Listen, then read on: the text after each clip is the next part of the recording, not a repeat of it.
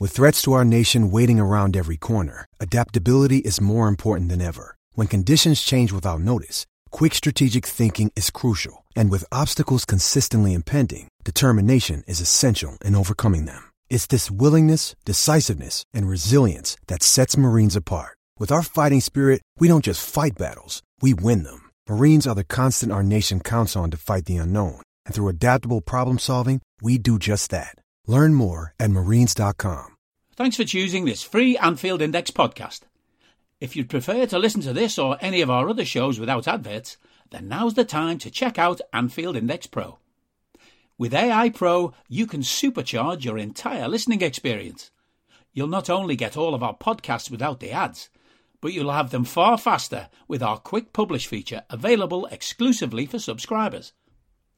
AI Pro also puts you in the heart of our sound studio, with an option to listen to many of our shows live and interact with the podcasters in real time as the shows are recording. Upgrading couldn't be easier. AI Pro is available on all popular podcast platforms, and we have our own apps for Apple and Android. Just head on over to AnfieldIndexPro.com and get started today. Hello and welcome to another transfer podcast here on Anfield Index Pro. And I'm joined by my transfer guru, Dave Davis. How you doing, man? Good, and good to hear you back, Mr. Lyrical Velvet again. Happy days. Listen, young Drinkle did a super job in my absence. God bless him, and much appreciated it was, because we couldn't seem to get our shit together at all last week, man. When you were available, I wasn't, vice versa. These things happen, of course, over summer times and family times and all the rest of it. So we're back in tandem. We have a lot to talk about, man. Wow, yeah. A lot to talk about. Sadly, our Liverpool update, which we traditionally do as a start, is going to dance in a sad circle around a waning bonfire because it's all injury related. Will we, won't we? What happens now type questions. And just to sum them up first, and then we'll go through them all. So obviously the ongoing Thiago story is interesting. There are days and dates getting thrown about, and again, interested to hear your take on this. The Canade thing means there is another knock-on effect. We spoke about that last time out as well. And of course, there's also Curtis to fold in here and scan results and all those type of things. So let's take them one by one. And of course, the main one, Dave, the one that's weighing on all of us, and the one that seems to be dividing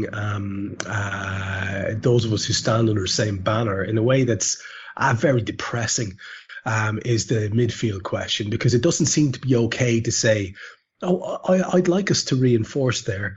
If you're a super red or whatever they call them these days, I can't be arsed even with their stupid terminology. And it doesn't seem to be okay to say, I trust in Klopp if you're a total FSG outer. Of course, most of us have enough sense to be somewhere in the middle. And there is no doubt that we wanted to recruit in midfield. That is a fact. That is an unarguable fact. And now we have our absolute best midfielder outcropped on day one, for an undefined period. Now, like I've just said, there are scan results to be waited for. Yeah. Kloppo said a couple of different things. His initial set of quotes were quite defensive, as you might expect. God, Dave, it's just the absolute internet dream, isn't it? There's endless churn to be gotten from this for the next few weeks. This is an absolute journo's dream, Trev, this, isn't it? It's just clickbait central now. You can make it for us. I think the first thing just on that, Thiago getting injured is a disaster. Let's not dress it up. As you said, he's our best midfielder. The biggest thing to say is, we don't know, but just to be clear, Trev, Liverpool have the scan results. So right now, Liverpool know the Thiago extent, or what the medical experts are telling us. They have those scan results. We know that. That's what we're being told. So now it comes down to, A, do they share that? I don't think they do. They're never really going to put estimates. We know Klopp doesn't like putting estimates on time, or time frames, I should say, on players. And then B, what's the knock-on impact for that, which comes down to opinion and surmising. I mean, Neil Jones put out a good article on it, and I saw people, just as you mentioned, running with that in all sorts of ways. Just to be clear, Neil Jones said, we hope we've caught it early enough, so it's not too bad, and we're talking weeks. If we've not, and the prognosis, which if we're fearing the worst, which is what James Pearce also stated in his article, it's an if it is the worst, it's long term, and we might not even see him until after the World Cup. So that's your sort of range, isn't it? Like weeks to after the World Cup. So that will kick off a load of things. And obviously, Trev added into the mix. Liverpool not winning at the weekend just makes it a shitstorm, for want of a better phrase, doesn't it, really? So transfer-wise, because that's what we should stick on, honest opinion, if in the absolute best scenario it is weeks, and when I say weeks, I'm talking, 3, maybe under a month, let's call it that, I don't think we move in the transfer market at all. That's just being honest. I don't think we do. If it's the worst and the top end, the sort of up to the World Cup, this is opinion, and everyone has one as it seems at the moment. I think it'd be crazy not to move for a midfielder. Now, I know that's got to be specific, as Klopp said. It's not just a short term. It's got to be someone who fits in the long term as well. I get that. But if Thiago is up to the World Cup, I think it's crazy not to move for another midfielder for obvious reasons. However, probably in Liverpool, true style, Trev, you know what's going to happen. It's going to be the interim of the two, innit? It's going to be a 6-week job, something like that. And Liverpool will just, what's the phrase? Monitor, wait and see. Which, if that is the case, bloody hell, get the tin hats ready, eh? Oh, oh my God. Yeah, that's what worries me, man. That's what worries me. And it worries me almost as much as seeing how utterly riven the fan base has been. Or as a, let me be clearer. My sliver of it that I've got on my Twitter timeline, it's remarkable, and people who I like, and they've assumed diametrically opposed positions on this, as if it's some ideology that they're clinging on to, and I'm like, Christ, lads, there is wiggle room here. I can say, and Dave, you can as well, that we'd love to see some recruitment in the short term, even if it is a comparative stopgap, because we felt going into the season that we were still light regardless. And I can still say that I trust the lads that we have can do a job, but they'd have to be fit, wouldn't they? And at the moment, we've got Oxlade-Chamberlain out long term. We've got Curtis with a big question mark over him. We've got Naby Keita with a question mark over him. And now we've got Thiago with the biggest question mark of all. So I don't think it's too extreme to say, maybe we should address this. And as you say, when even Jimbo Pearce is suggesting that might be a thing that we might have to do, I think he used the word forced to reconsider or something like that. Yeah. Then it's an interesting one, man. And the knock-on effect from that, again, to keep it between the hedges. And, I like to throw these little curveballs at you every so often, but it's related. Obviously, stories are going to pick up now. And I threw out, just for the sake of winding people up, Dave, I said at one stage today, well, it'd be great if, just for a pure banter bus, we got Frankie de Jong now. So, and that's just pure messing. But of course, the stories like Mateus Nunes are going to come back into focus. I saw the kid at Newcastle. What's his name? Oh my God, he had a great game at the weekend, and people were already saying, "Oh, where are we at looking at him?" And not obviously every guy under all stories will crawl out from under rocks again. Do you see anything? I know you've already said that the likelihood is we'll monitor lizards, but do you see any likelihood, or if there is one, what do you think is the most likely? Do you think it's going to be because we know it has to be the right fella, as far as Klopp's concerned. So that would lead me to believe we'd go for a youngster who's maybe not quite there yet, but we've been looking at very avidly. I think that's where we will go if we're going to go. I don't see it being a big name first team starter. Do you know what I mean? Yeah, I completely agree with that. I think the interesting thing is if we do push that red button, so to speak, emergency time, midfielder needed, it's going to, I have to be careful how I phrase this, it's not going to fly under the radar because Liverpool, moving for a midfielder doesn't in the current circumstances, but they will move swiftly and it will break fast. And by the time it breaks, the deal will be close, if that makes sense, because we know how Liverpool operate in that way. Name-wise, Trev, I'm just being honest. We know we've been linked and we've had long-term inquiries in the likes of Nunes. Yeah, that keeps getting mentioned. Sucic is the one that I've heard stronger links on, just being honest. I know from the pre-season. We talked to the Red Bull franchise about him. So those are the ones I could see potentially, but without saying, because obviously people will take everything you say literally, that is not me suggesting for 1 second we are imminent or in serious talks, with Sporting or Red Bull for either of those players. So being honest right now, I'm not hearing anything that says, we're moving fast. I'm just almost going back on people I know we've had interest in. So that's all I suppose I can really surmise at this stage. And I think that's perfectly fair, man. I mean, it's an impossible situation because you have the main man saying that we're okay, we don't need anything, and it has to be the right guy. And of course, some of us lean into a little bit of hope that he would be thrown out curveballs, and certainly not saying we're desperate for a midfielder so that every club can come with their big smiley faces and their cudgels ready to beat our bank balance to death. There has to be a logic about that too in the way you'd approach it. So look, it is what it is, Dave, and it's going to be the subject of next week's show, no doubt, as well. So let's move on to another one, this time around a lad who's likely staying again, according to the manager, and that's Nat Phillips, because again of an injury. Great news. Ebu Konate, who has a knock that initially we were told was completely harmless, and now it doesn't seem to be so much at all. So for that reason, it looks like Nat Phillips is hanging about, and Bournemouth seem to have acted in a way that means they're not likely to want him either. Yeah, it's Nat Phillips' destiny almost changes on the back of a pre-season friendly, doesn't it? So, as we were told, the expectation was, and we'd said this before actually, there was a number of bids on the table for Nat, so it was expected to get done, but Konate gets that knock, which, again, as we said, was leaked as nothing, too serious in the manager's words. However, let's be honest, they've got the results in, they know the results of the Konate scan. Quite telling, Trev, Konate is currently in France. They sent him back, giving him a bit of a break, which doesn't indicate for 1 second he's set to come back on the training ground, does it, anytime soon, realistically? Not a good sign. So what does that mean? As Klopp he didn't put a time frame, but alluded to, we might have to consider keeping Nat around. So telling on Saturday, it's Sepp on the bench, isn't it, and not Nat. So what's the knock-on effect there? Well, Pearce breaks it, doesn't he? Well, not breaks it, it's kind of been intimated. There's a lot of interest in Sepp, but Liverpool are working it out.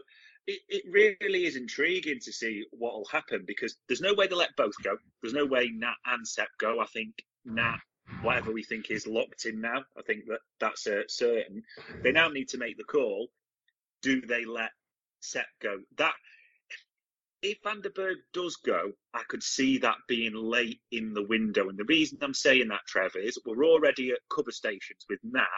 They might want to just make sure no one else gets a knock, if that makes sense, in the current climate. So there is even a possibility, if someone else gets a knock, Christ, I can't believe I'm saying this, that none of them move. But the smart money now, unfortunately, does say Nat Phillips is the insurance policy. And in another bad way, this is bad to say, Trev, but you've got to say it, he's the insurance policy, and hopefully he doesn't play, which is a nightmare for the lad's career, but it's about what's best for us, isn't it, really, at the end of the day?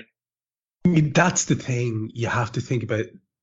You have to think in those terms, and we can all be magnanimous and wish the lad the best and hope his good things for his career when it's off season. But now we're at the sharp end. I agree with you completely, and it's an interesting one. Of course, the amateur psychologist would be immediately wondering what it would do to Nat Phillips and his morale to find himself being asked to be backup, having been spoken about as backup in the Konate situation, and not being ahead of Van den Berg on the bench. It's a bit of a weird one. So maybe there were extenuating circumstances there that we don't know about. But again, like I say, these are the things that people will obsess about. So, I mean, just to wrap this up, and it's not a fun chat, and thankfully the rest of the Premier League are throwing money at the wall and giving us something to talk about that is distracting, and we'll be moving on to that in a second. But we got to fold in Curtis Jones into the mix here, and the fact, Dave, that on a day like this, which is the first transfer podcast of the new season, with only a couple of them left before the bloody window closes, then we're still talking about injuries and we're still talking about uncertainty. And will we make dramatic last minute moves? It's not ideal, man. No, it really isn't. I mean, to sort of, as you said, put Curtis with the rest, they have Curtis's scan results. I think that's the key thing for everyone to keep in mind. They know the full prognosis for Curtis, Canate, and Thiago. They're not going to share it with everyone, obviously, but they know fully what the impact is, what the initial prediction is. Now, the indications are, we've got to take the manager at his word, that Curtis will be a couple of weeks, but with that stress impact, as he called it, particularly, which is apparently quite common for youngsters in pre-season, there's a bit of an unknown still. So it's at least a couple of weeks, which doesn't sound much, but it couldn't really be worse timing, could it, with what's going on at the moment, realistically? So, yeah, it's going to be interesting, Trev. I think my summary from this is, keep in mind they had the results for all those players. They know what they're dealing with, if that's the right phrase. They know what the landscape is. So now they know what the landscape is. They've got to decide if they're going to make a move, haven't they? So if it does happen, we know Klopp likes to get them in as early as possible as well. If it's as bad as it could be, I don't think a move would be all that far away. But that is just guessing, and it will only know when we get any indication of what those scan results say. Simple as that. That's it. And it looks sadly dependent on bad news for some of our key players for us to have the good news of recruitment. That is the unfortunate breakdown of that situation. But we're not the only ones who are flailing about or making potentially rash decisions. Lots of them actually being made. As you say, at least we're keeping our powder dry at the moment. The same cannot be said for other clubs around the Premier League. It is, as you said here in your agenda, panic stations, and of course people who have assets to move on are going to be rubbing their little hands together, Dave, because there are the likes of ourselves potentially out there who go, shit, we need to do something here, and that means spending or paying a premium. Now let's start with our favorite source of chuckles, who thankfully managed to perform worse than we did at the weekend, Manchester United, and the De Jong situation, which I was kidding around about earlier on. And actually, I was only kidding around to the extent that it would be an absolutely glorious piece of snide if it wasn't for the fact that everybody knows what that kid wants to get paid, and that's not going to happen at Liverpool. So that's that. But with the De Jong thing sort of rumbling along, as you said, this is really good, man. You look at United and you look at their potential business and what they're being linked with. And as you said here, what year is it exactly? Because they're being linked with Rabiot, they're being linked with Arnautovic. This is madness. Yeah, it's crazy, isn't it? Arnautovic, like even Eriksen. I was like, I don't know if like the Glazers are playing Football Manager 2018 or something. It's just absolutely mental. But as we say that, Trev, it's mental, but it's just Man United, isn't it? They're they might even be the worst operators in the market right now. So De Jong dragging on, almost, let's be honest, there's an element of embarrassment. It's quite clear the player doesn't want to go to that club, but it still drags on. So now what's sort of breaking after the absolute car crash of their opening day? Rabiot from Juventus, again, a player known for being controversial, not fitting in. It's the interesting one. His agent is his mum, who's known as one of the most difficult in the business, who's had problems wherever he goes, basically. And then again, that's a player who's not really a team player, shall we say. There's talent there. I'm not going to pretend Rabiot's a terrible player, but he's not really hit the height anywhere he's been. Bit temperamental. So what do they follow that up with? Arnautovic. Again, I can't remember who put it at the weekend. City went and got Haaland. Striker, big name, youngster, understand it. Liverpool responded with Núñez, totally understand it. United are looking at a 32-year-old former Stoke reject, honestly. And I know someone's going to say, Cagliari, he's got, I think, 13, 14 goals, but we've seen Arnautovic in the Premier League. His best days are well behind him. He settled in a lesser league, let's be honest, in Italy. where it's working well at a lesser pressurised club. We know he's temperamental. We know he brings issues with him. So probably when you say that, maybe Manchester United fits in perfectly because it just adds into the mix. But I genuinely don't know if it's just Ant Deck running United's recruitment. I really don't. And it's just part of a show. I really just cannot understand any of it. Listen, it's glorious to watch, isn't it? Let's not lie, but it's just madness. Absolute madness. Well, it is, and because of the knock-on effect as well. You've got all the various Neville Chuckle brother comments coming out. It's fantastic. It's hard not to revel in it, and I make no apologies for absolutely reveling in it. And I'm savouring every minute of this because Christ knows they did when we were in the doldrums. You'd be a very pious and saintly man if you were to rise above it. I have no intention. I have no intention of rising above it, Dave. I like this tremendously much. It's one of the best things that's happened in recent years is watching them squirm a bit, and long may it last. And I as you say, the De Jong thing's going to come back full circle later on. We talk about Barcelona, but they're not going anywhere in our stories either. And I don't know about you, right? Let me throw this one at you as well, but I still wouldn't be surprised to see something happening around the show pony Ronaldo as well at some point before the end of this window. What do you think? What's your gut there? I think it is possible. I think it was quite telling that all parties were in, weren't they, on that meeting? Mendes was there, even, they broke the embalming fluid and dragged Fergie out for it, didn't they, type of thing. They literally, everyone was in. So, to me, they will be looking at all options. The biggest thing in this, for me, is if he wanted to go, he would. It's Ronaldo's ego. Ronaldo, you see the stories, Trev. Oh, he's prepared to take a pay cut. It's like, right, £500,000 a week to 350 grand a week. Like, there's still only a few clubs that can afford that realistically. So if he does want to do it, he's going to have to swallow some more. And I'm just being honest, like 250, somewhere around there. Someone will take Ronaldo, though, for 250k a week, if there's like a loan option type of thing. But I just wonder if United will slam the door shut on him. But I'm going to be clear. I'm saying the club will not allow it to happen. I think Ten Hag would drive him out of there in a heartbeat if he could. I think he wants him out of there. That's being clear. So I know that is a total politician's answer of a wait and see. But yeah, let's just wait and see on that one. Well, coming from a place of complete cluelessness as to their financial well-being, what about him going back to his old club in Portugal?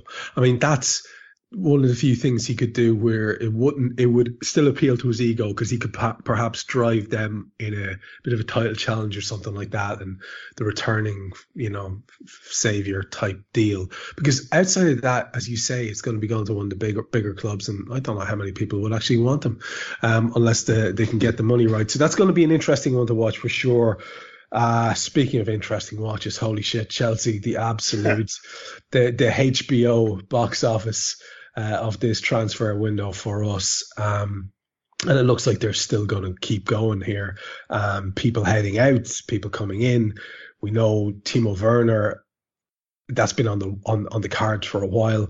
But it looks like Leipzig have got something nailed on there. I'll let you tell me the details about that. But also the likes of Callum Hudson-Odoi and Mr. Alonso, much beloved Mr. Alonso, looking like they might be heading for the door as well.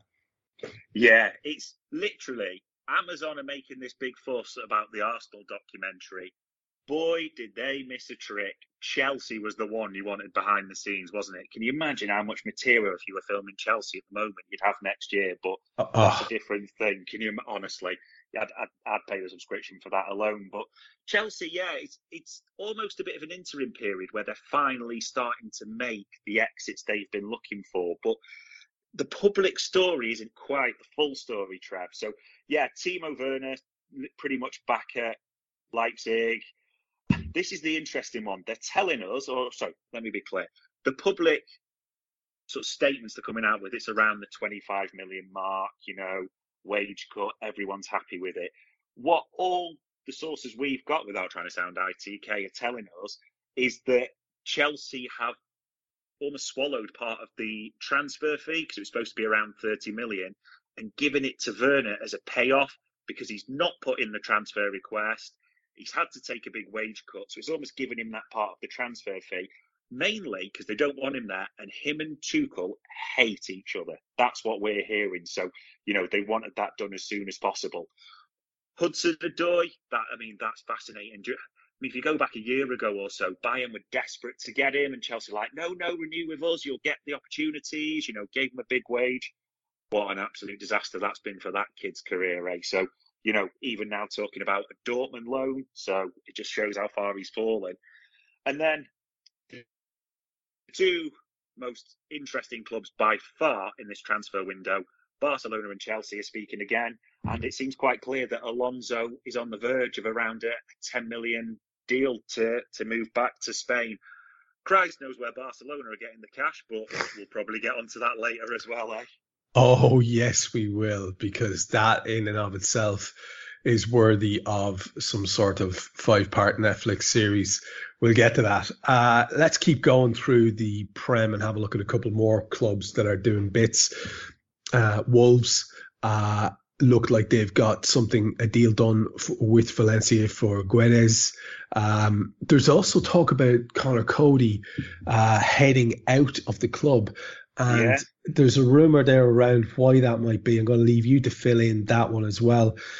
And then in terms of them trying to fill in some blanks, a couple of little things that they've been linked with as well.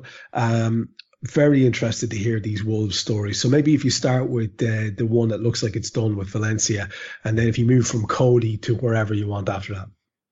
Yeah, absolutely. So as you said, Guedes, I think that's pronounced, the Portuguese international from Valencia.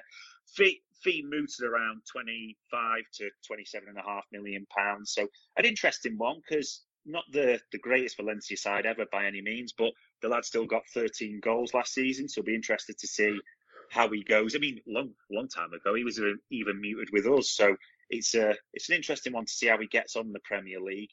Yeah, Connor Cody, a real one that sort of broke from nowhere almost. So no one's fully sure, but there's a lot of stories coming out that had a big fallout with Bruno Lage, however it's pronounced, the Portuguese manager there. Quite clear, though, not in that squad on the first day against Leeds. And it's interesting as well that there's a lot of clubs came in quickly. So Wolves were trying to ship him out fast. So a loan to buy option, it sounds like, with Everton, who've beaten West Ham to the punch, which we'll come on to again, his second time in a week, it seems. So really interesting one because naturally, Trev, as we like Cody, seen as a leader there, isn't he? England international, big profile, but the fact they're prepared to ship him out with a loan with an option to buy is quite telling, I think. It seems there has been a falling out there, whatever it may be. And then the bizarrest one for me, this is bizarre. Morgan Gibbs-White, talented young player, spent last season in the Championship with Sheffield United. Had a good season, don't get me wrong at all, but Championship, keep that in mind, Trev. Wolves have rejected a £35 million package from Nottingham Forest for this guy. 25 million up front with 10 million add-ons. And the serious talk is that Nottingham Forest are coming back with a higher offer. This, to me, is almost a symbol of, and I don't want to use this kid as like, this is all that's wrong with the game, because that's too far, but, even 40 million for a kid that's completely unproven in the Premier League, that's where the transfer market could be at right now. And I suspect this happens. Gibbs-White has made clear he's not going to sign a new deal, which Wolves are trying to tie him down to. But, look at that swing, Nottingham Forest. And we could be talking 40 million upwards even. The suggestion of upwards, 45, 50. For a kid that's unproven in the Premier League. That's where I think it shows you what the market's like at the moment. But, yeah, it's interesting. They're not the most fashionable club, Wolves, but plenty happening, eh? Yeah, it sounds a bit bananas all told. I mean, Connor Cody's 29, something like that. And as you said, a real leader at the club. Now, if he's had a fallout to that extent with Bruno Lage, that's one thing. And I guess these things happen at clubs, and it's probably best you get the soldering iron out and fix that as quickly as possible. But yeah, Does it indicate how highly they rate this Gibbs White kid, or is it more a reflection of the fact, do you think, that it's desperation time in the other camp and the lads have sniffed blood? It probably is that last one, right? Yeah, I do. I think there's an element when people say, oh, they want to renew him. I think they want to renew him, Trev, for asset protection more than anything a little bit in the future. He's not getting in the Wolves team at the moment, and they have got talent in there with Neves, etc., haven't they? So I think Wolves, honestly, are looking at this and thinking, will Forest actually pay this? You know, if they can get like a 40, 45 million pound package from Forest, and obviously Forest are the crazy one, shall we say, the new promoted team in the transfer market. I think Wolves will be absolutely delighted, but still come back to, and it's not all about this kid is what's wrong with the game, but 40 million quid for a player that's not proven in the Premier League. Yeah, that maybe says it all about the transfer market at the moment. Absolutely, man. That's the thing. It's not about even, like you say, it's not about singling out the kid. It's about this is quite a signpost as to where we're going, and to stick with the club who are willing to make that big neon signpost even brighter if your information is anything to go by. Nottingham Forest, just to stick with them and to segue into that. Obviously, that Gibbs White thing, we'll see what happens there. But that's not the only little bit of business they're trying to do. No, not at all. Forest, I think we said it a couple of weeks back, their owner also owns Olympiacos. He's letting them, that the son's been a bit of an advisor to him, so he's let all those funds travel across the Forest, so Olympiacos aren't spending. Forest are carrying on. It wouldn't surprise me genuinely if Forest end the window having recruited 15, 16 players, you know, almost a whole new squad, so to speak. So if you look at us, we're still going, aren't they? Gibbs White, they're trying to get. It's pretty much agreed now with Betis as well. Alex Moreno, left wing backs. That's another player in there as well, which is interesting because they went for Omar Richards from Bayern. They've got Nico, who can play both flanks. You know, they got him from us. They are still going and going. They are literally buying players galore. It literally is like a game of football manager obscurity to them. I think in all essence, though, they're all in on let's spend the money because of just the riches we get from staying in the Premier League. The one thing that we don't know is that obviously the son, the owner, buying all these players, and also they've recruited. They're using Lee Charnley, you know, Mike Ashley's former right-hand man at Newcastle. They brought him in to advise. I'd love to know, you know, 2p for Steve Cooper's thoughts, because he's done such a great job getting them up and developing that youth talent. Does Steve Cooper have a dream at the start of the season to bring 16 players in, Trev? I'd seriously doubt that. I'd probably, you know, a few with quality, don't get me wrong, but the level of turnover, the level of recruitment, not really so sure. So it's fascinating. But listen, Forrester, they're not showing any signs of stopping, and these owners are pumping the money in left, right, and centre. I think it's a really good point, because you have to be a certain type of person to back yourself to be able to bet in 15 new players. And no doubt they're out there, and maybe he's one of them. I guess it's the equivalent of joining a club like Kloppo did when the season's begun almost. You know, you have to almost acclimatise yourself to the majority of your playing staff. It's going to be a very interesting one to watch for sure. Let's finish with another source of lads who brought us a little bit of consolation at the weekend, and that's the glorious entity that is the EV, who are looking, you would imagine, to reinvest the Richarlison money in a way that makes sense.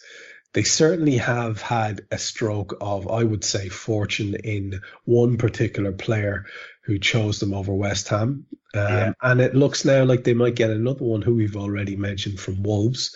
And that's not it. They also would want in their heads to be replacing, I guess, whatever attacking splendidness that they associate with Richarlison.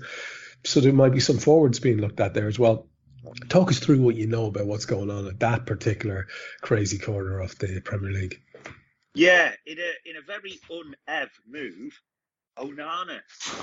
I honestly think that's a great move. And I think I mentioned it like last week. The only reason you choose Everton over West Ham is money. It's got money written all over it. But I do think he's a class player. That obviously we'll see how that bears out, and we won't hold that too much against him. The fact he's playing for Ev. Cody, yeah, I think interestingly, the match at the weekend has really accelerated Everton's demand because unfortunately it's one of those stupid ones where we know it's offside, or I think the ball went out of play as well, but they didn't stop it for some reason. And Godfrey ends up, long story short, with a terrible injury, so he's out for the long term. Cody, though, I think for Everton's level, that's a great move. It really is. If you think Everton's problem has always been the defence, then to get Cody and Tarkowski in improves their defence. Now, I know there's the argument that Cody's used to playing in a 5. I totally get that. And it'll be interesting to see what they do there because they brought one in, but they've lost the centre half at the same time. So either way, Cody and Onana are good moves for Everton, which kind of surprised you because they don't really make good moves, do they, in all honesty? But there you go. Striker-wise as well, a real left field one because we hear them making inquiries. And the one that we've heard, this is a proper weird one, Trev, I'm not going to lie. They've asked Newcastle about Chris Wood. So that is an interesting one because obviously Calvert-Lewin's injury is a big decimation to them, isn't it, really? Because they really are short forwards after Richarlison gone, like you said. But yeah, Chris Wood, very much a big target man, if that makes sense. So it's interesting to see how we'd linked. But yeah, Everton are in the market. But that's true Everton, isn't it? You're thinking, Onana, great move. That's actually a brilliant move for Everton. Okay, striker-wise, Chris Wood. Yeah, that's an Everton move, isn't it? Burnley style, big target man type of thing. Probably not going to get many goals. That's more of an Everton move. So we'll see what happens before the close of the transfer window. But Everton are still looking, definitely. Definitely claret and blue fetish going on there, isn't there? They've gotten in Tarkowski, McNeil, and now Chris Wood played for Burnley as well. I know he's currently with Newcastle. That's a bit of a weird one. They obviously have a certain profile player at Burnley that they fancy. And I guess if Cody comes in, that leaves them with, I think Godfrey started the weekend, so that leaves them with, as you say, he's out injured. That leaves them with Michael Keane maybe as cover. I don't know. I suppose you could do possibly worse as a group of defenders. It's not ideal, but yeah, very interesting to see what they do there as well. Absolutely.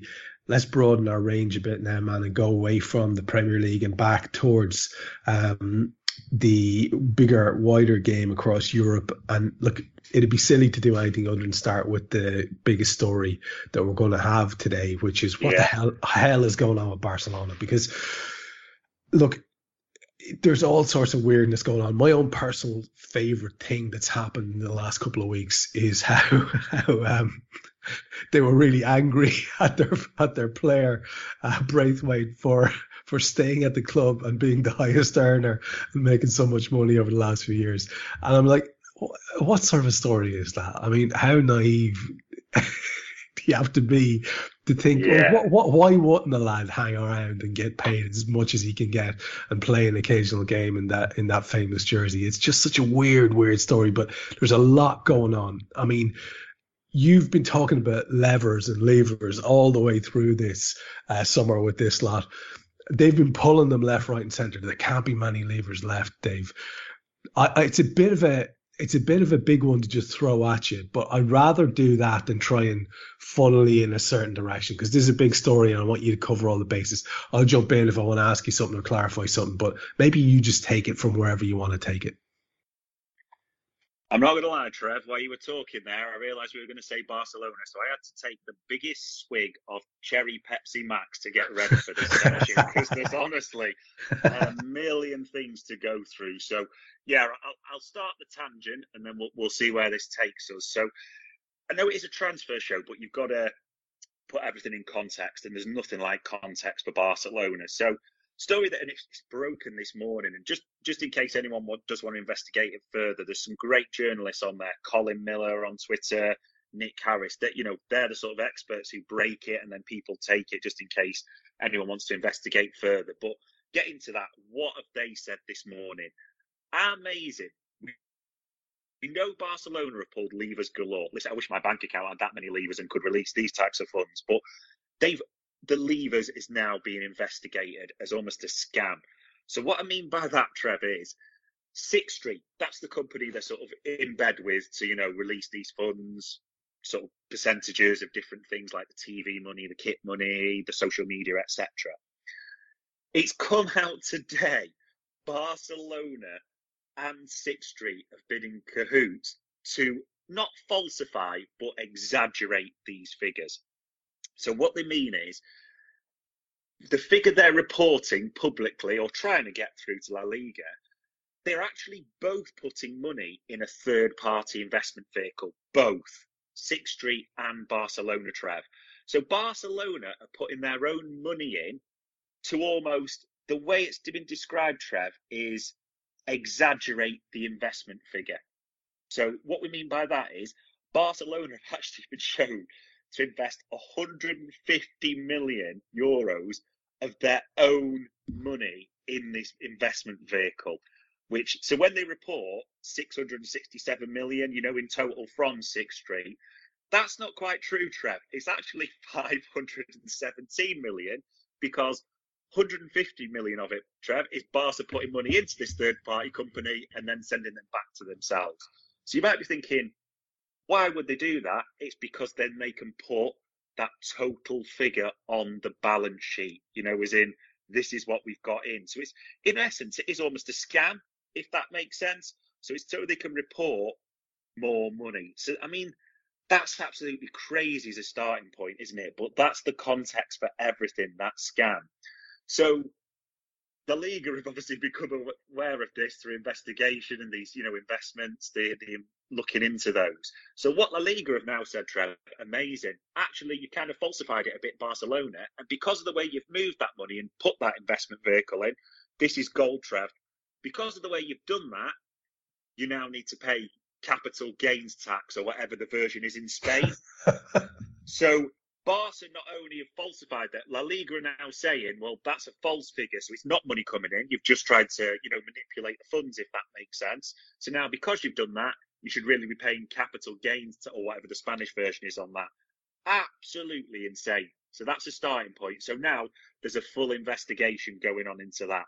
This is just getting started, Trev, honestly. That's just the first bit of the background. The second part is, despite having now pulled 3 and set to release the 4th lever, La Liga have told them they still don't have enough funds through to register the new players like Lewandowski, Christensen, Kessie, all those. Never mind do the renewals for the likes of Sergio Roberto. So despite all these levers and everything we've been told, they've still not got those players registered. This is incredible, isn't it? Honestly, I'm not even halfway through, but this is just insane. So what now do they do to react to that? Again, they've gone back to the leaders, Jordi Alba, Gerard Piqué, and asked them again to take a pay cut. Never mind they asked them to take a big pay cut last season and go down to the minimum, and they still owe them the back funds from then. And obviously, the way they've treated Piqué, Trev, shocking, but is what it is type of thing. They've asked them again to take a pay cut. Insane. That's insane. I'm not finished though, Trev, so let me take a breath for a second and we'll go back in. Honestly, Young. Go on, sorry. No, I wanted to give you a chance to kind of get a breath there because it is actually remarkable. And people may not be aware of this, but Sixth Street are a global investment firm. They've got $60 billion US dollars funds under investment, and it's no small thing. And it kind of just shows you the stakes that we're talking about here. But to me, what it does is, because you see this in the wider world with massive companies or investment companies like BlackRock and things like that, it kind of shows you what state Barcelona are in, that they're looking to get into bed for these kind of deals. Like, here, take 15% of our TV rights. This is a slippery slope, Dave. I don't see it ending well for them at all. I don't see a long-term path out of this. As you say, if they're going to their stalwarts and saying, here, lads, do you mind just maybe taking 2 oranges and a slice of cake for wages this week. It's a weird one. It smacks to me of a desperation level that most people don't seem to be acknowledging in the stories that I'm reading, and it's good to hear you lay it out for people, because I don't think they're getting it. I think they're just wondering where this magic money is getting magicked up from, and that's all they're asking. Anyway, you were going on. Yeah, it's true though, because it is desperation stakes, and even with the other bits to come and looking what's in place, Goldman Sachs, when you talk about investments, they're already big creditors within Barcelona. That they own a stake practically now just because of the sheer level of money that Barca own them. So it's two major financial institutions that they're selling parts to, and debtors, sorry, I should say, really, within the organisation. But yeah, I mean, linking it back to transfers, I mean, this is amazing what's now on the De Jong table.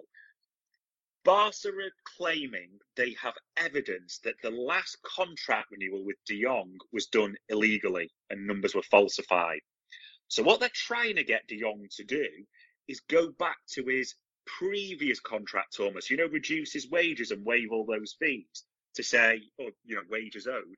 Because, yeah, it was all done illegally, Frankie. Do you know what I mean? It was all with the previous regime, not us. We're totally solid, so come on, be a good sport and sort of reduce your wages. That absolute lunacy, Trev. Absolute lunacy. And what's going on. Who's getting thrown under the bus there in terms of the accusations of illegality? Are they trying to imply that it's something De Jong and his agent did incorrectly? Because I don't understand how that stands to them, because surely then the next question is, okay, what was illegal and where did the illegality occur? Yeah, they're linking it all back. Everything is getting thrown under the feet of the previous president before Laporta, Bartomeu. So they're saying everything under him was illegal. This is where the debts come in. It would probably help if Laporta didn't keep getting caught out himself trying to do these scams and everything that was going on. Like that would probably help his image a little bit. But they're very much going through, it was all the previous regime. But obviously with what's coming out, it doesn't quite look that way. So, yeah, all this, De Jong stuff. And the biggest thing is United are still in for him. There is a bit of Barca if he will give up all those wages and, half what he's got at the moment. They would like to keep him because, if you can get a player to forego previous wages and reduce them by half, who wouldn't want to keep a top player?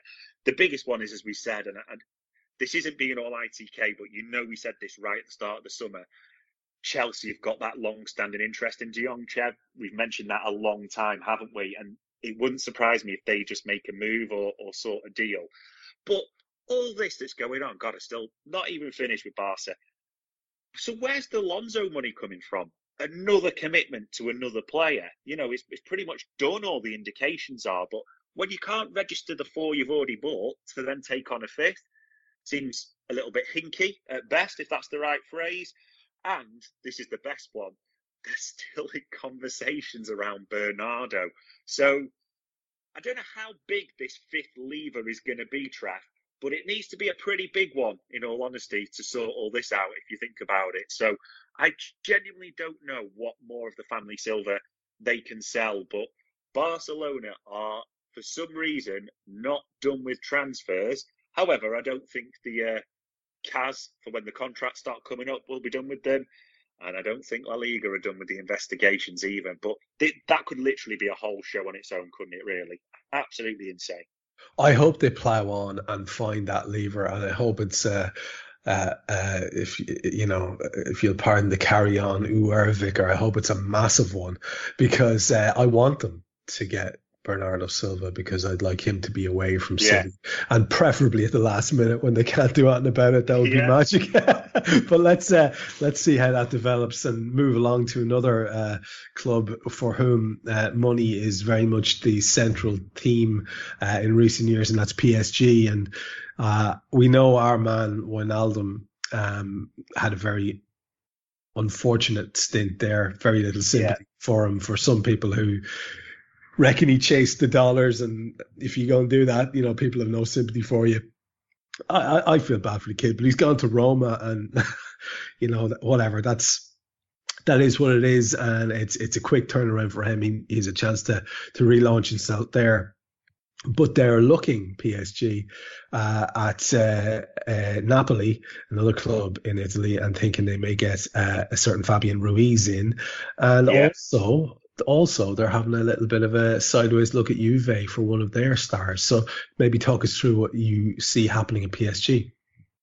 Yeah, it almost seems now they've sorted the forward debacle, if that's the right phrase, out. Mbappe and his mum making moves because she's on the board. That's official. We know that. So, they've not shifted Neymar. They kept Messi. So the forwards are locked in.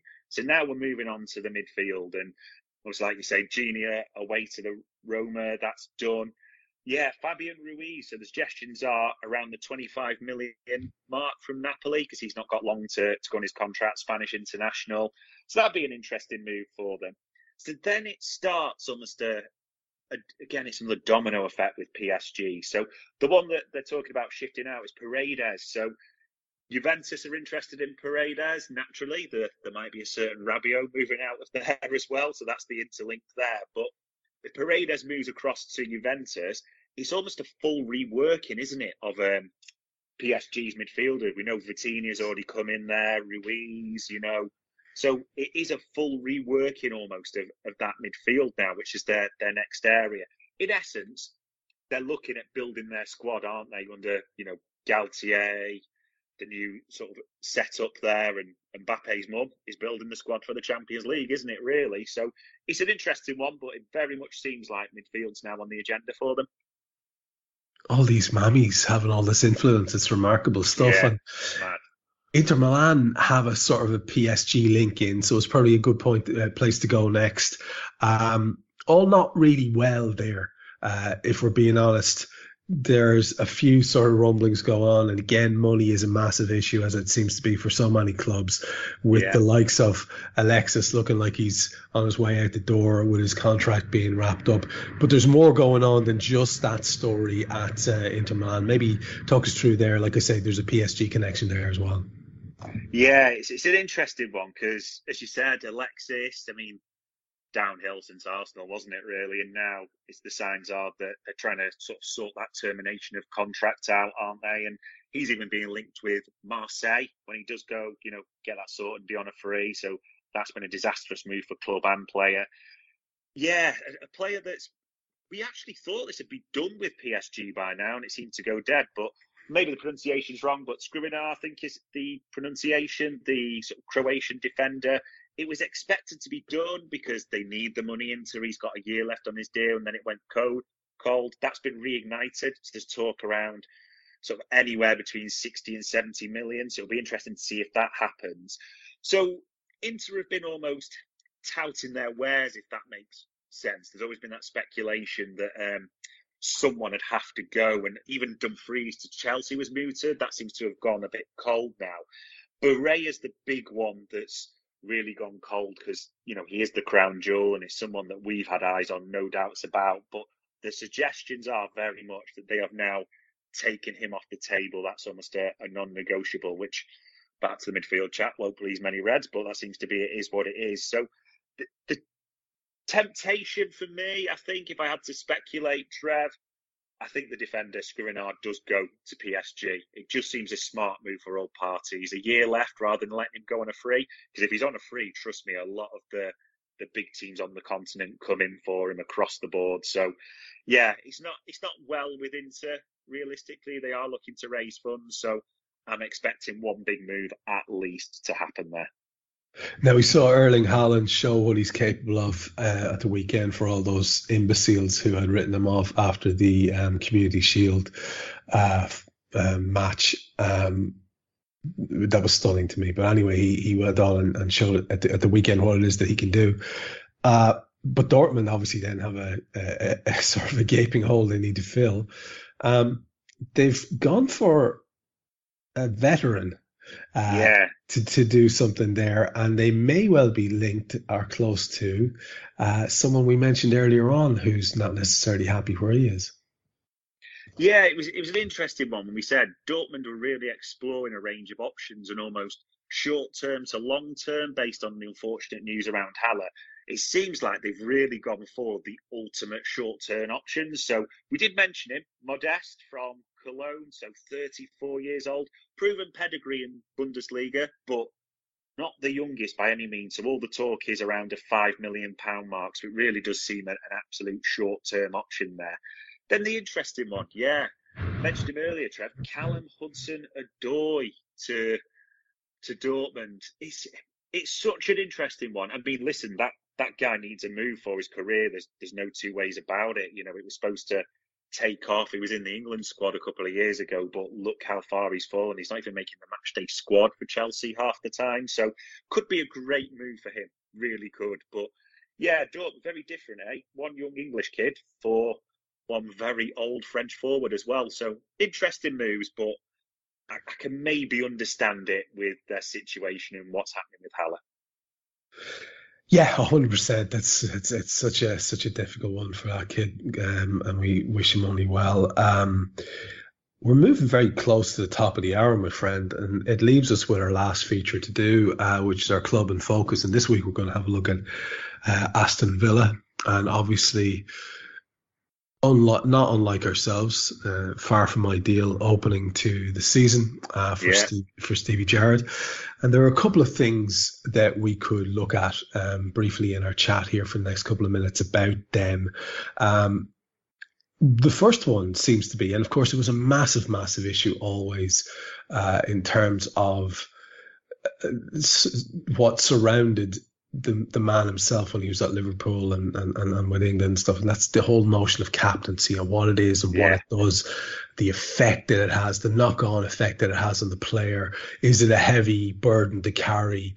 Did it cause Stevie G's incredibly low forehead to be more wrinkled than it needed to be at times? And did he wear the burden lightly or heavily? And here he has a sort of a situation himself where, you know, he has come out and made a few comments around this idea of captaincy, and Tyrone Mings and John McGinn have been kind of central to that chat. What is it that seems to be the issue here? Yeah, it is an interesting one because it's another year now at Villa, and he's almost got the players in that he asked for. So there's almost no excuses for Stevie. I think when he first came in, his job was to, you know, keep us up because they were on a big downward trajectory under Dean Smith. And he did that, but it was almost a mid-table finish without the real kick-on that, you know, people would hope for. But there's now this start of the season thinking, there's big expectations at Aston Villa. So it's an interesting one.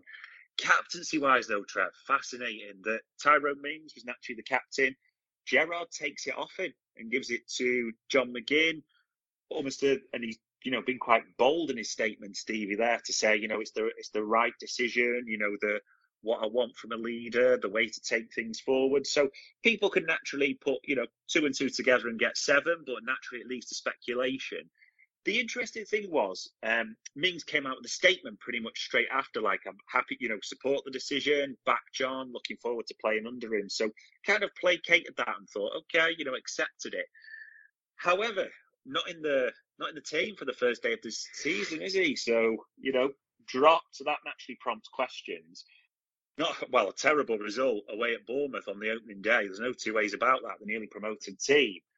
Asked about it, you think, you know, what does he say? Listen, Gerrard goes in 2-footed, doesn't he, realistically, to say, well, you know, Mings isn't the squad for this reason. And it's the comment he made specifically, Trev. When he can look me in the eye and we can sort it, then, you know, we can look at Tyrone coming back into the team. I mean, those are very hard comments, if that's the right phrase, aren't they? There doesn't leave much wiggle room there. It doesn't indicate that everything's well. So despite Mings' public statement, it's clearly not something well at Villa there, is there? Simple as that. Yeah, you see, that's the thing. That's a very alienating thing. In this spirit of being a no nonsense kind of an operator, which you would expect Gerrard to be, it's still quite an alienating thing, and it does very much in the era of modern footballers where, let's face it, they're a lot more fragile mentally in terms of wanting to be patted on the back and lauded and told how wonderful they are than 15, 20 years ago. Jesus, man, even when you and I were younger playing football, it was a tougher environment in terms of what you had to what you had to accept in terms of criticism.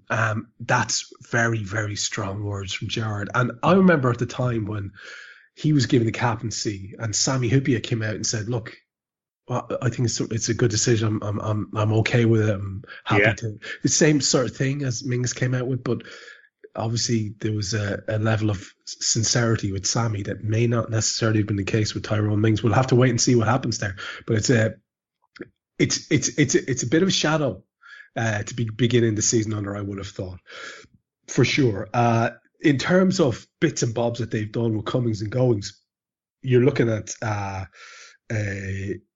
you're looking at a squad there, like you said, where is it now? Can he say, well, look, can he say anything but I've got the players that I wanted? Talk to me a little bit about some of these moves, because I want to work in here. Kamara, Carlos, Coutinho, and a kid who we were linked with and interested in, which is Chukwuemeka, because these are interesting moves in and out that might tell us a little bit about where the club's at. Yeah, it was clear he'd been up front, Stevie, in saying, I want a sort of defensive midfielder in. And, they got Kamara on a free when his contract was up with Marseille. People saw it as a bit of a coup, but I think it was interesting. It was a player that had been touted with a lot of big clubs. Not saying Villa aren't a big club, don't get me wrong, but, people who are maybe performing, or clubs I should say, sorry, they're performing better at the time. So it was interesting they ended up at Villa. Diogo Carlos, again, on paper, it looks like all the attributes Brazilian international, but for anyone who's watched Sevilla, kind of makes the same mistakes that Tyrone Mings does. Not always the best decision maker, but it was big money for Aston Villa. They made that call. Coutinho, they made that deal permanent. I mean, let's be honest, Trevor, it was quite clear Coutinho was at Villa in the first place because Stevie was there. He'd lured him there, and he's made that move permanent. So you can't say he's not being backed. Those are big players right down the spine of the team that he was after. So, can't hold that against him in any way. He can't say, oh, I've not been backed. Definitely has been. Chukwuemeka, fascinating this one, isn't it? A player that had shone in that under-19 Euros. A lot of clubs we've been interested in for a while. We've mentioned that before. I mean, literally, Gerrard sent him home for a pre-season tour, didn't he? Say, his mind's, my words here, his mind's not fully in the game. He doesn't look like he's going to renew, so I don't want him around the place. And again, strong action, but strong action comes with a risk, doesn't it? Now look what's happened. Chelsea come in with a £20 million deal. Say a lot of speculation around 15, 20, but all the indications are a £20 million deal and big wages that Villa wouldn't pay. So naturally, there's talk that they've got that money ready to use as well. So Gerrard is still trying to do bits, but he's made a lot of big calls here, Trev. As we say, he's got that holding midfielder and he wants. He's picked the centre half. He's, Coutinho, who is a big name, no matter what anyone says. I think a lot of people were surprised he went to Villa that way. He's made the big call on Chukwuemeka. There's a lot of big calls there by Stevie, and he's backing himself, which I like in one essence, but if you back yourself that way and make the big calls, they've got to come off, haven't they? Let's be honest. You're right. And to go full circle back to one of the things I was saying a while ago, Chukwuemeka is the perfect type of lad that I was talking about in terms of, that younger profile talent that you might be able to get for 15 or 20 million, even if you had to pay him a lot. And the fact maybe that we weren't in the conversation there might tell you all you need to know about what you can expect from us before the transfer season window ends. To wrap it up then, obviously they could do with getting in, or he thinks at least, that they could do with getting in another attacker. But, they do have some enviable enough attacking talent in Ollie Watkins. Danny Ings is quite a slick operator at this level, as is Coutinho, like you said, correctly seen as being a very, very high talent, caliber talent, because he is. He'll get hard to sell anyone on getting funds for another attacker when he's got that kind of ability there to draw on, considering as well some of the attacking midfielders he has. Do you think his season is going to be reliant upon that? And how do you think, as well, just to wrap this up then, how do you think Stevie Gerrard is now perceived by the Villa fans? Because way back at the start, we were talking about it, you and I, at one stage, would he be a guy that could ever necessarily step into the breach at Anfield? And we kind of said that, he's got to win trophies or at least have very, very high profile experience. And yeah, he's got to win trophies. And you look at how he's been perceived now at Villa. What do you reckon? I mean, so first of all, that's two parts of that. First of all, do you think his success or his happiness is going to be dependent on getting in this extra attacking talent? And do you see a knock-on effect there in terms of how he's feeling about him at the club and how maybe the fans and ownership and management are thinking about how he fits? Yeah, he's an interesting one on those two parts. I think it's clear that he wants a few more, or at least one player, like you said, an attacker in. The interesting thing is, though, when you speak to a few Villa fans, I do know a few Villa fans, they said his style's almost in between. It's like he's caught in between two styles because he spends a lot of time trying to get, as you said, Watkins and Ings in the team. So quite often one of them almost has to sacrifice themselves and go on the left and not play, the standard striking role, so to speak, especially with Coutinho. They don't quite seem to have that balance to get them all in the team at the moment. So that, he wants another attacker, but what type of attacker almost is what's being levelled at Stevie at the moment from the Villa fans? Where, what formation are we actually trying to play here, so to speak? So I think almost leaning into that second point, there's a lot of questions now being asked about Stevie. And listen, to go back to what we started with around the Premier League, fans panic, don't they, on the opening day, Trev, when you don't get that positive result? Nothing stokes those fires of panic more than that. So that's playing a part in it, a bad result away at Bournemouth. But there is massive pressure on Stevie this season. And not just this season, right now, I'd say. He's made a lot of big, I'd probably say ballsy calls, because that's his, his sort of character, the way he thinks it's right to go, which I get, that's his style. He's backed himself. But when you back yourself, you've got to come good. He's got to sort that Mings issue. It can't linger.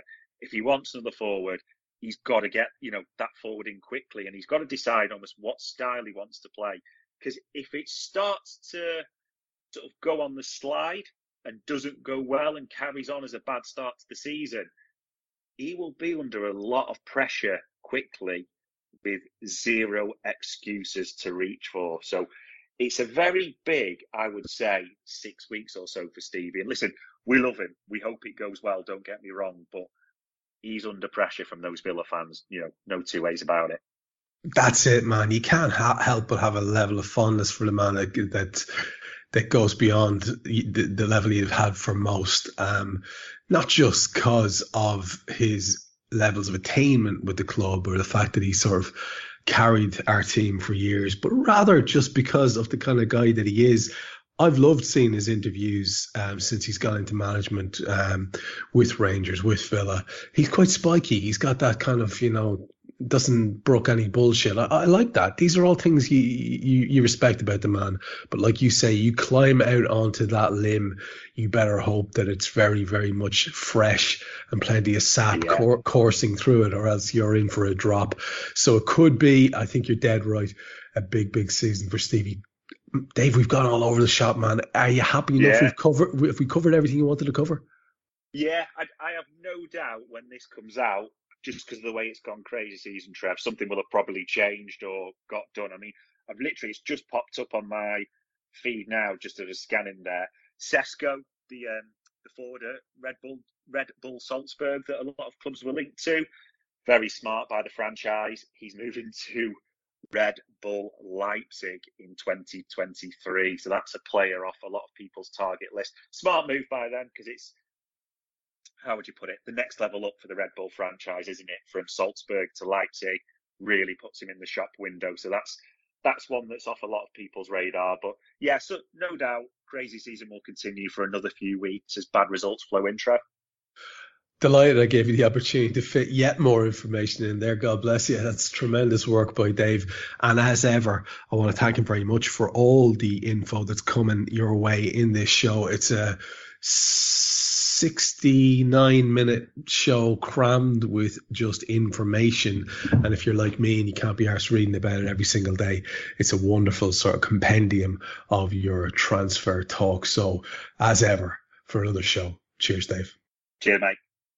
We hope you enjoyed listening to this Anfield Index show. Please be sure to subscribe to our channel so future podcasts find their way to your device automatically. There's nothing quite like fan engagement, and we'd love to know what you think of anything discussed on this show. The best way to get in touch is over on our free Discord community, where both podcasters and listeners debate the hottest LFC topics 24/7. Sign up free now at AnfieldIndex.com/Discord. You won't regret it. You can also follow us on Twitter at Anfield Index and find us on Facebook by searching for Anfield Index. Oh, and before you go, we'd love it if you could leave us a 5-star review on your favourite podcast app. It only takes a couple of seconds, and it means the world to the people who create these free shows. Sports Social Podcast Network.